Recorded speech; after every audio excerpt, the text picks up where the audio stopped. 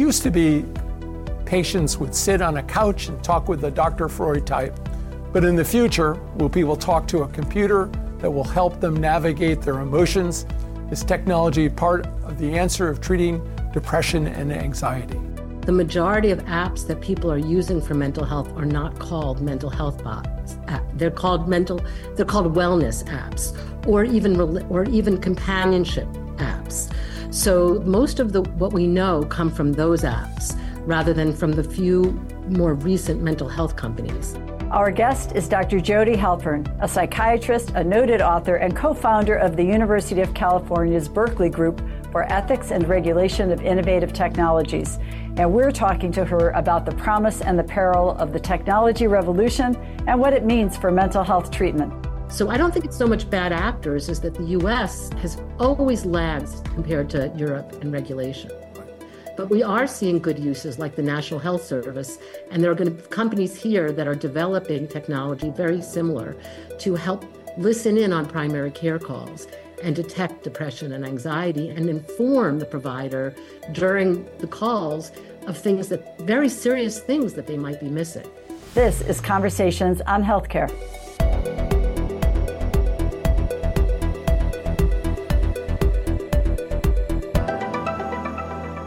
Well, Dr. Halpern, welcome to Conversations on Healthcare. We're really looking forward to this exciting conversation. Thank you. You know, we want our audience to have a better understanding about what apps and kind of technology are we talking about, and does the research show they work? All right. Well, first of all, in my work, I'm not just looking at apps that call themselves mental health apps, because in order to avoid any very expensive requirements of going through FDA approval, the majority of apps that people are using for mental health are not called mental health bots. They're called wellness apps, or even companionship apps. So most of what we know come from those apps, rather than from the few more recent mental health companies. And let me say a few things, because I know that your group has interviewed many people on digital health more generally. I'm specifically talking about therapy bots that replace psychiatrists, psychotherapists. There's a lot of work in digital health that you've covered on your show, and the use of AI for medical records, the use of AI for diagnostics, and mental health, as in other parts of medicine, is a whole different thing that's well underway and quite advanced and showing a lot of promise.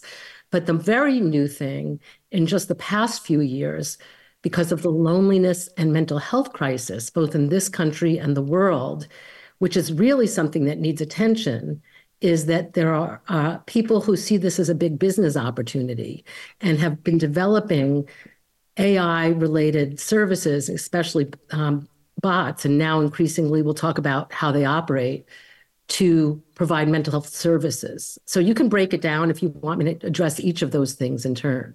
Oh, that would be great. What we know is we have very little data on the empirical outcome of using a bot and no human for your mental health care.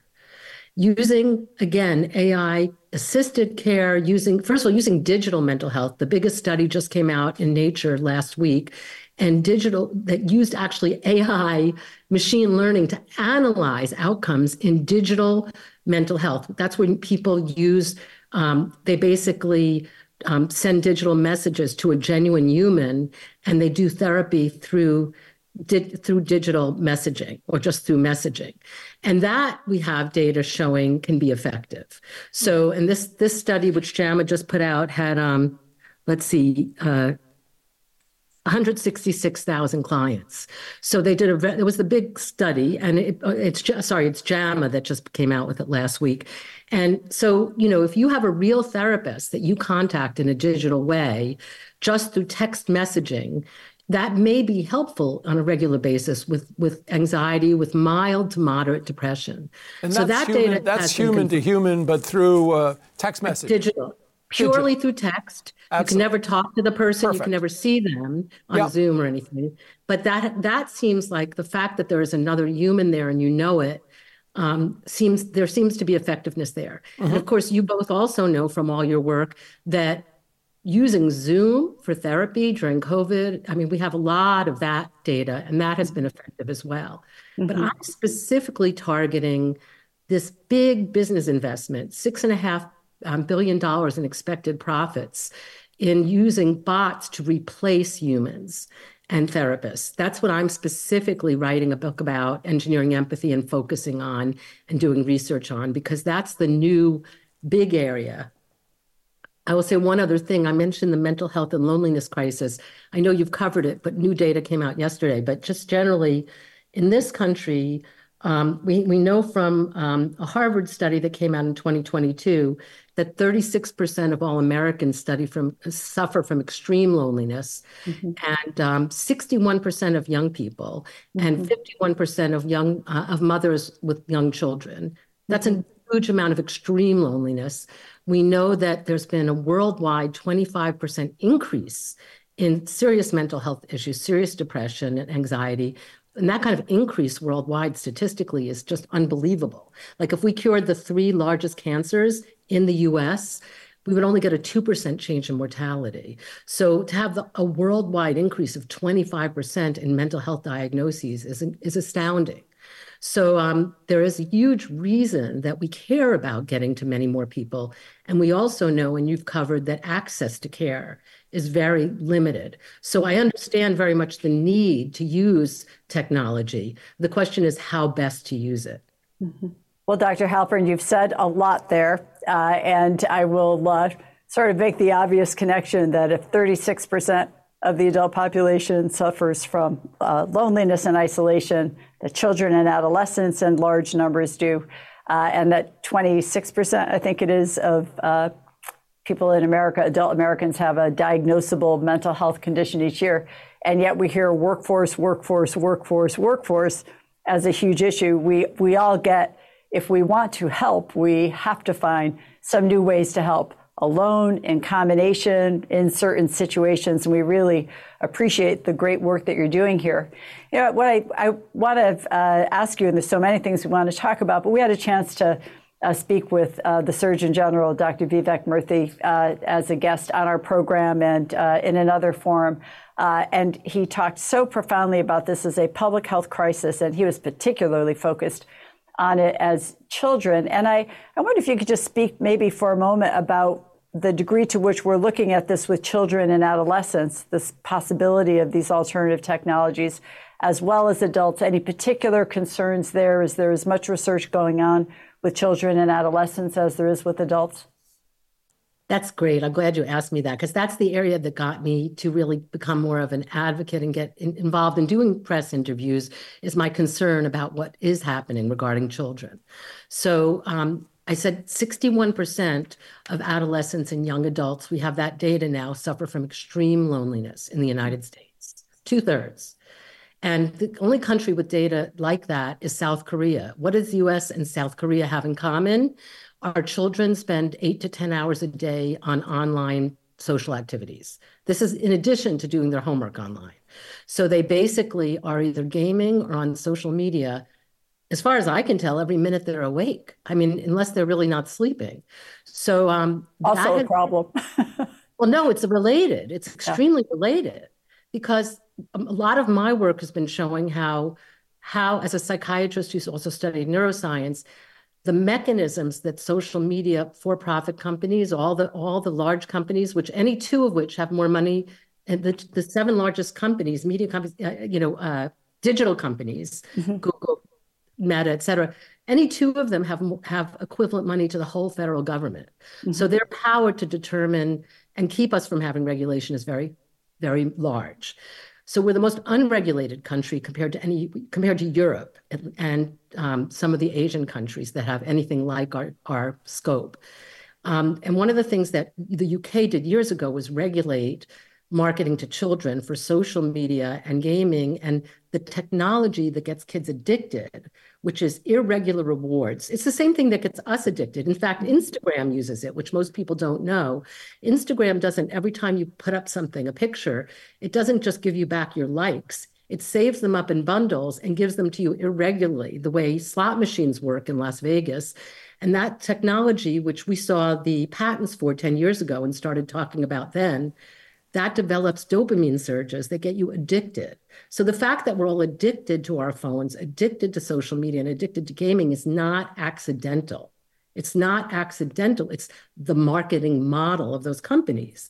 And I am seeing the same marketing model in the relational support bots for children. And so that is what concerns me, because it's one thing to say we need to get mental health resources that use technology into the schools for kids. We do. We do need to help kids, and kids are comfortable with technology. So if we have ways of them connecting with real humans or other kids, or using some online technologies that I'll describe that don't make you addicted in the same way, that would all be very useful.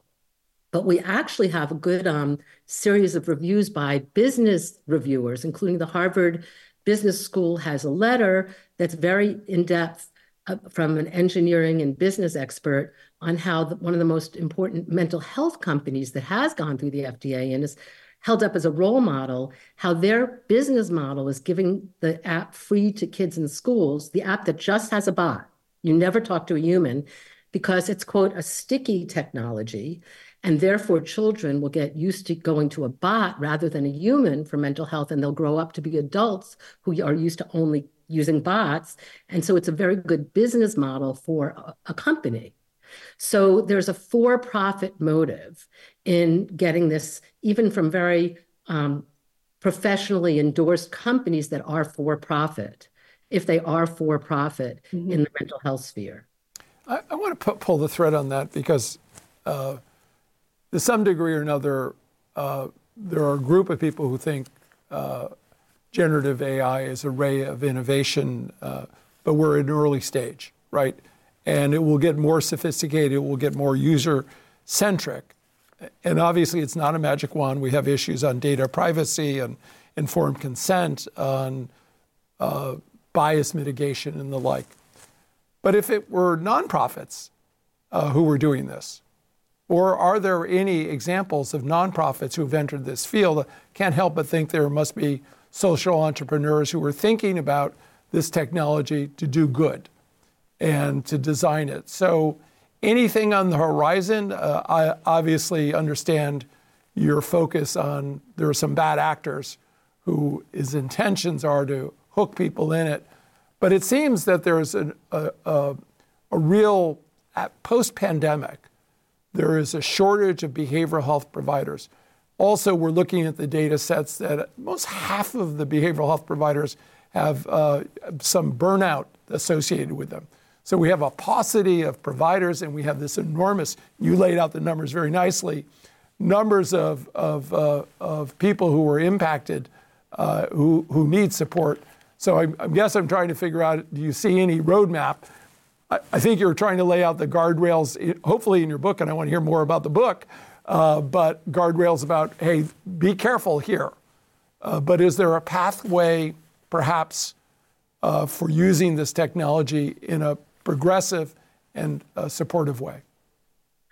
Definitely, definitely. And I did start out with, in a way, the concerns of the business models that we currently do not regulate. And really, it's not, by the way, I don't even think it's bad actors. I think it's the way the United States compares to Europe in our lack of a regulatory standard. And seeing regulation as negative as opposed to helping my field. We also started a Kavli Center at Berkeley for Science, Technology, and Ethics, where we work with scientists and engineers and show how good regulation actually can further the good use and the further development and advancement of technology for good purposes. So that's what my whole life is actually devoted to, is finding out how to use the best cutting edge science and technology to go forward. But I will say that in the UK, there's been excellent regulation, which has allowed already for better uses. And one of the main uses in the UK, as we all know, large language models like ChatGPT, they only emerged onto the scene about a year ago, which is amazing because they've influenced so much already. Machine learning was influencing other of these products for many years. But the National Health Service is the first to institute on a large scope of calls that come in for primary care appointments, they are using a large language model to listen in with the provider on the call, because we all know that, people in health know about 75% of primary care visits, people might have a mental health need, and they're very often undetected because people don't come right in and say, I'm depressed or I'm suffering from really severe anxiety. So, and as humans, because doctors and nurses and primary care providers are so busy, and because of burnout being so high, also over 50%, we miss a lot. We all miss a lot. I mean, the thing is, there's nothing perfect about human providers, to say the least. And so having AI listen in with and use large language models to detect depression and anxiety is a wonderful use potentially. I just want to say one thing. Also, my opinions on the evidence that exists about what might be harmful or what might be good. The most important thing we need, and it's what I'll talk about before we finish today, is we need to require post-marketing research in all of these things, which the FDA, I'm very involved in the fields of gene editing and neurotechnology as well. Those are the three arms of the institute we co-founded: neurotechnology, gene editing, and AI, and the histories of regulation in these different fields and helping advance them. And what we're seeing is a real lag in AI. And but for gene editing, we have post-marketing research requirements, because some of the things that can emerge with gene editing, you just can't know in a 1 or 2 year trial. And that's definitely true for AI because it's changing so rapidly. So I think that, if we had the kind of post-marketing research attached to it doesn't necessarily have to be only public entities that create these services, but if they were regulated, as all kinds of private entities that do research in this country medical research are regulated by Congress to have IRBs, which are these institutional review boards that I've said we should have for AI. We should have AIRBs where it could be a private entity or a public entity. But if they're doing something highly innovative that we don't know how it'll affect people because it's changing rapidly and we are changing rapidly, we should have requirements for post-marketing safety research findings to be publicized. Right. So I don't think it's so much bad actors as that the US has always lagged compared to Europe in regulation. Right. But we are seeing good uses like the National Health Service, and there are going to be companies here that are developing technology very similar to help listen in on primary care calls and detect depression and anxiety and inform the provider during the calls of very serious things that they might be missing. And they're also very good for note-taking, so there's more human-to-human contact. Simple, low-hanging fruit, but important ones. That's the most important thing. You might have covered it on the show already, but if your listeners do not know, as you two know, that providers are spending 2.5 hours every night when they could be with their kids, catching up on their notes. And I think everyone who goes to a doctor these days knows, or a nurse knows, they don't look us in the eyes because they're so nervous about getting everything on the record. And I really care about burnout, especially after COVID. Many of my dear medical students, I've been training the most empathic medical students, and I've worked with some nurse practitioners through the years who are the most empathic providers you could ever meet, and they are burned out. So if we could help just use large language models to do the medical records, just that alone would be a huge, huge positive change. Well, I can tell we're going to have a lot of conversations with you over the next year or two because you're touching on so many issues of concern to us. And I think you did a good job of talking about the post-market evaluation and research as well. Very, very important. So thank you for hitting that. I want to ask you about something that I think is, it pops up, it's bothersome. Is it urban legend or is it real?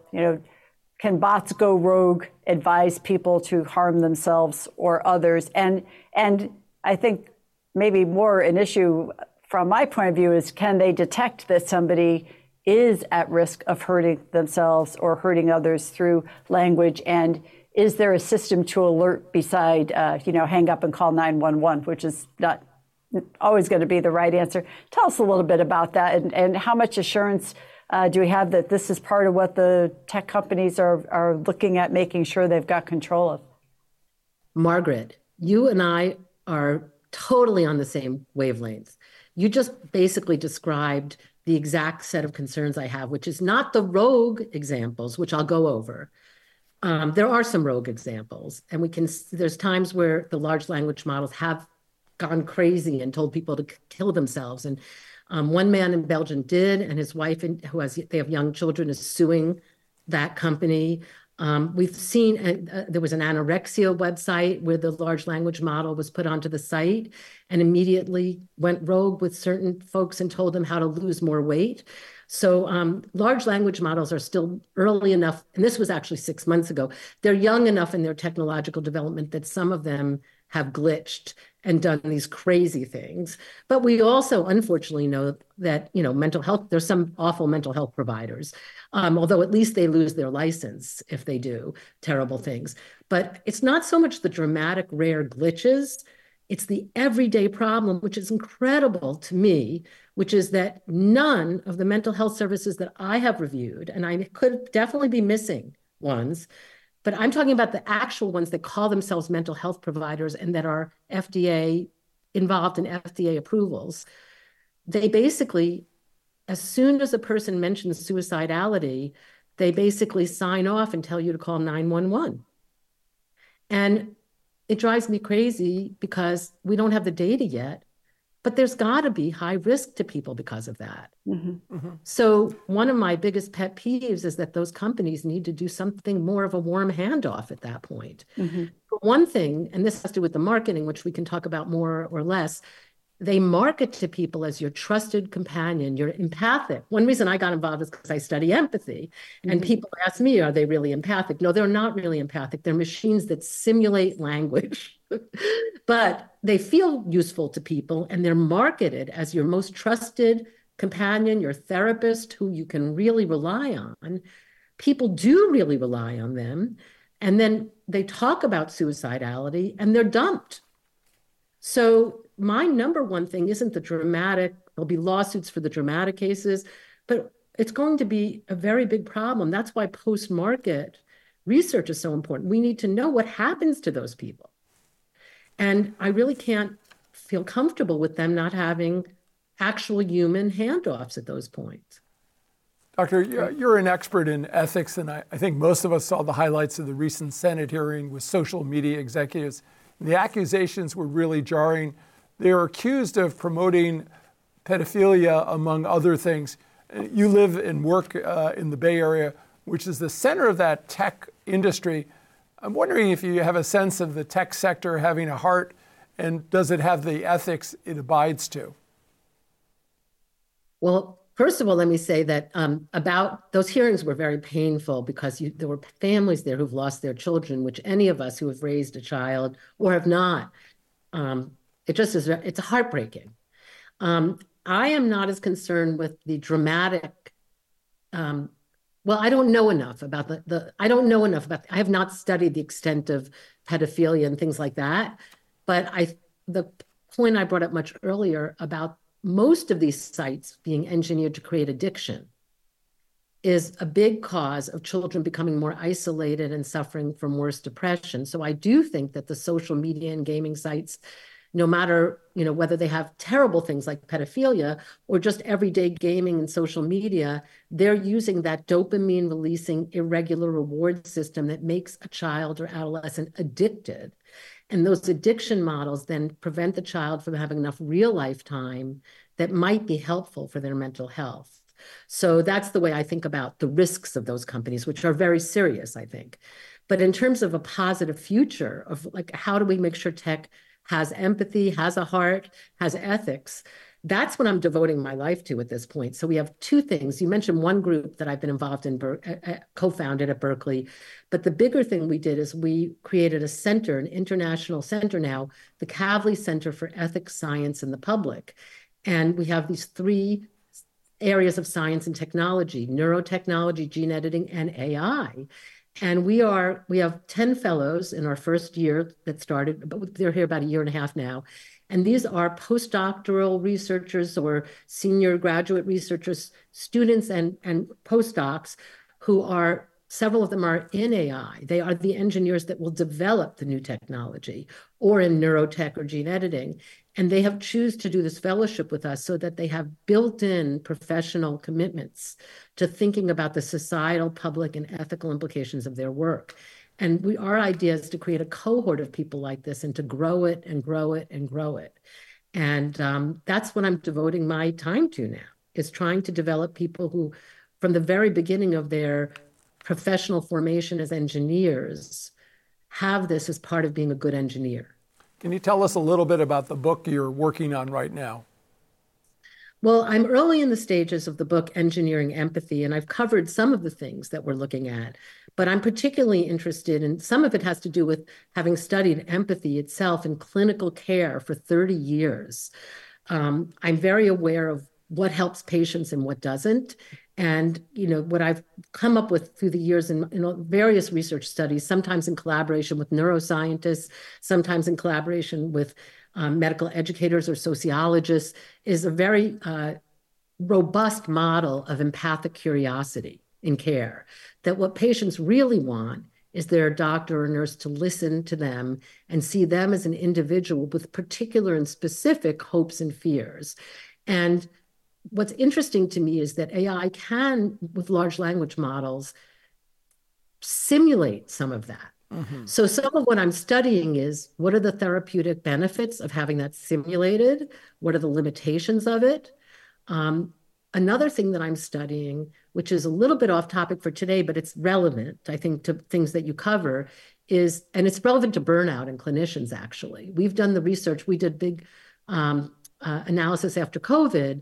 And one of the things, just having to operate under such difficult conditions during COVID, that where nurses and doctors risk their health, but also there was no way to have empathic ties. One nurse practitioner who is a big part of my work, she was having to talk to the relatives that weren't allowed to be in the rooms with their patients at the same time as she was directing the bodies to be stored outside. There were so many causes of burnout during COVID.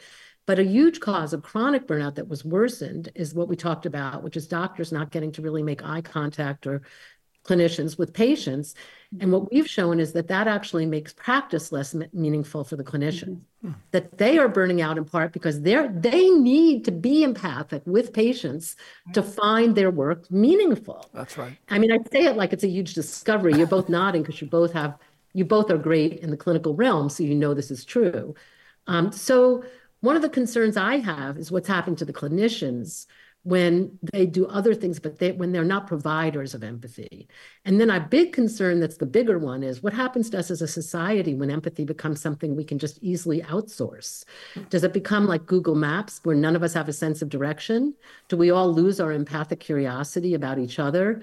So some of the topics that I'm interested in. I wonder if I'm just going to get a question that you maybe can answer in a short way, and we'll get you back for a longer conversation. But obviously, as a primary care system, as a community health center, and the other organizations that we've built, we often talk about, and in fact, health disparities are at the center of the work that we do. Health disparities, the need for equity, and thinking about that in everything we do. Is anybody thinking about that in the AI mental health space?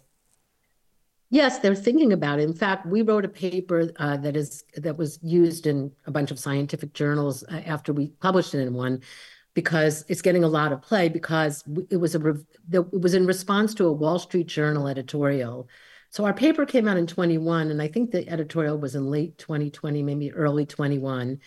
And the editorial said that having mental health bots do the intake, just mental health bots, not, or apps,